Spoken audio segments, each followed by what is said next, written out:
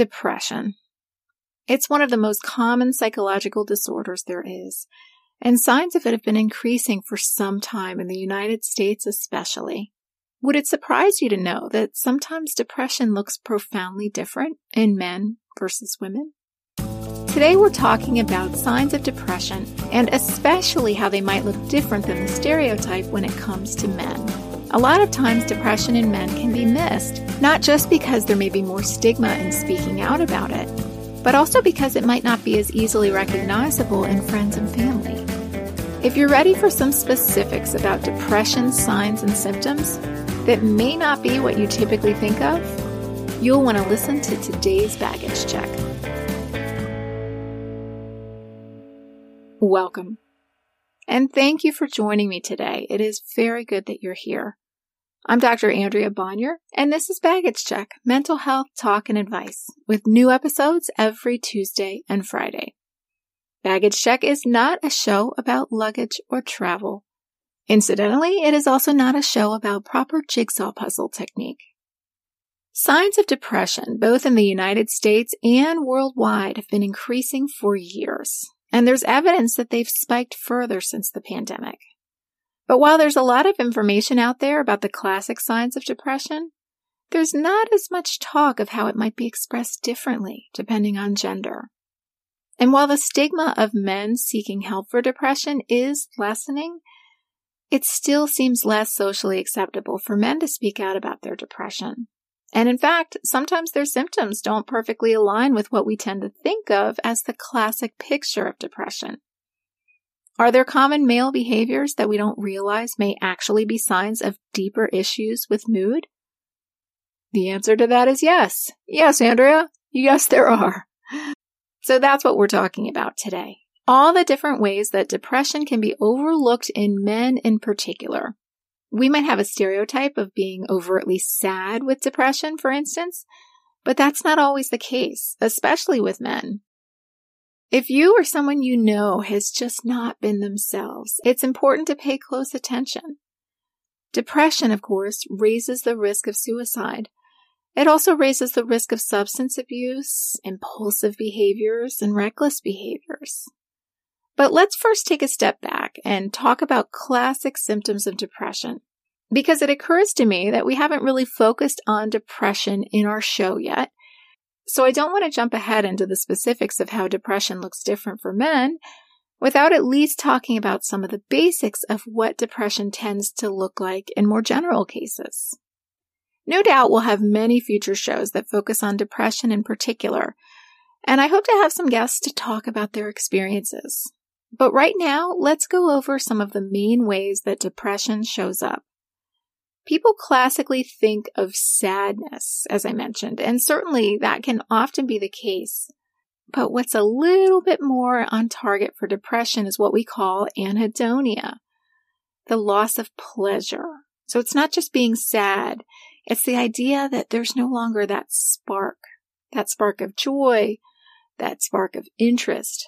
Things that used to get you really excited don't really do it to the same extent anymore. You lose interest in things that you used to enjoy. They don't bring you the same pleasure or anticipation. This can often be hard to describe for people who haven't experienced it. It might feel like an emptiness or a darkness or just being cut off from engaging with the world. Social isolation also goes along with this. You might sort of start falling off the planet in terms of getting back to people or saying yes to invitations. You just don't do that anymore.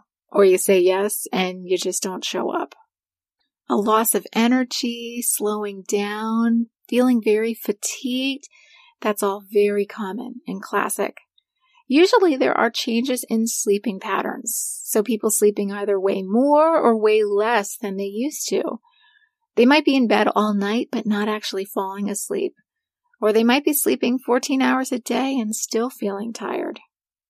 Changes in eating patterns are a classic symptom as well. Maybe somebody starts eating more than they usually do, or maybe experiencing weight gain or binge eating.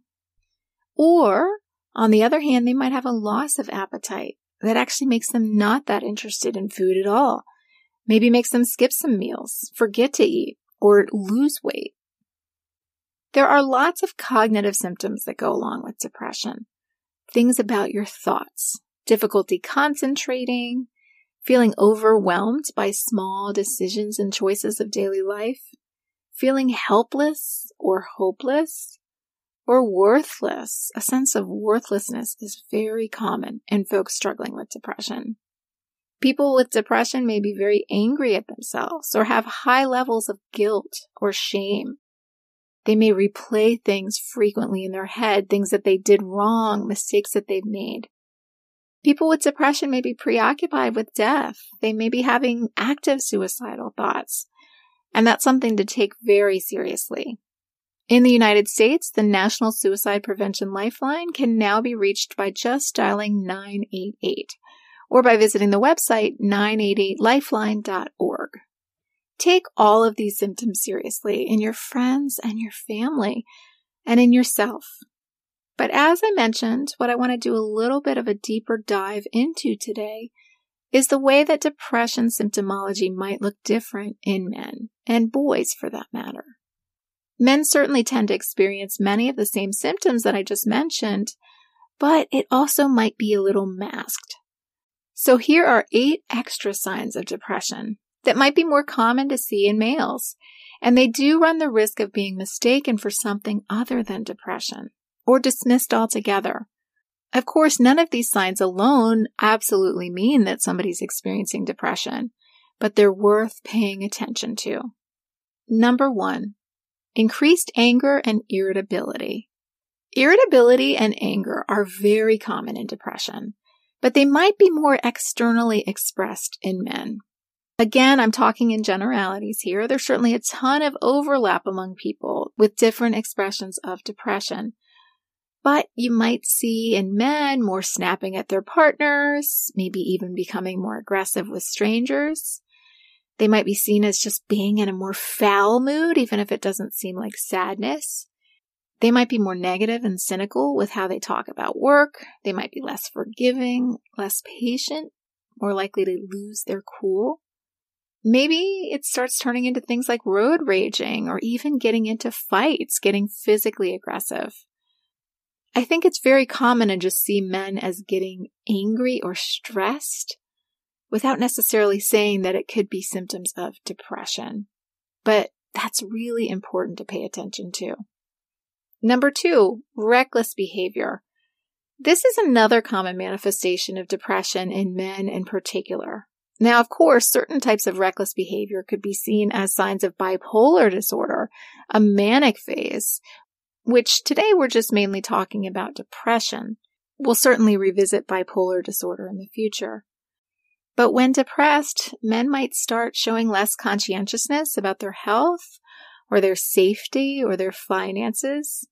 Maybe they're driving faster than they usually do. And again, that could also be anger and irritability and aggressiveness as well.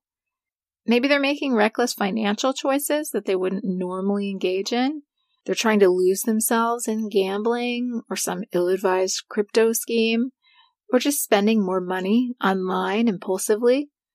Maybe they're just being harder on their bodies, getting injured more because they're just not bothering to take care of themselves or treat themselves well, which is one of the fundamental tenets of depression when you think about it.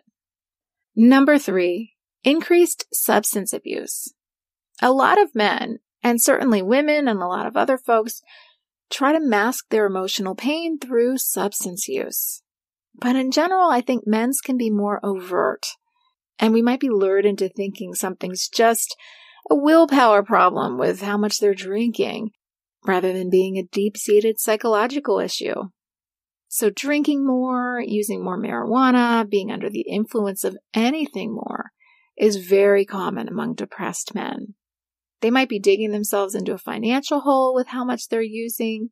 They might be experimenting with drugs that could potentially be very detrimental to their body, taking risks, again, that they wouldn't normally take.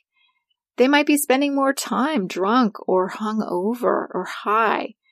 You might see it impair their lives more. Maybe they miss work, or they fall into bad patterns, or they're not as available a parent to their children.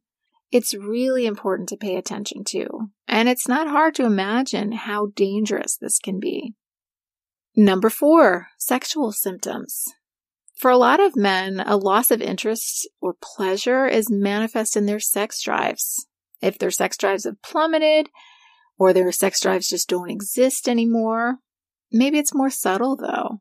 They've gradually started to lose interest or initiative in sex, or they have other types of changes, like sex itself becomes different, maybe more aggressive or less romantic with their partner. Maybe their partner notices this, that something feels off, that they're disengaged. Or maybe they're seeking out sexual experiences that they wouldn't normally seek out as a mask for their depression. They're making choices that aren't good for them or their relationship. Or they're increasingly seeking out porn or seeking out sex workers or seeking out affair partners. So any kind of change in this area or anything that's getting in the way that has to do with sex, it's definitely something to pay attention to. And depression could be at the root of it. Number 5, increasingly losing themselves on screens. I know we probably have a stereotype of a 25-year-old dude sitting in his parents' basement playing video games, but I've seen this cycle over and over again in terms of depression. We might look at it culturally as a failure to launch or what we might call screen addiction. But either way, we're talking about somebody feeling trapped in a cycle of playing video games over and over again and it getting in the way of their life. Oftentimes, that immersive world of screens can be an escape for the helplessness and the darkness of depression. Or maybe it's not video games per se, but it's somebody disengaging with the life in front of them more and more and more by being on their smartphone all the time, passively scrolling so that they can tune out the world and tune out their loved ones, and their loved ones are taking notice.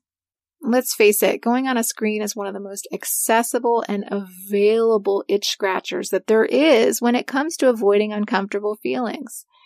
So it's often ground zero for depressed people.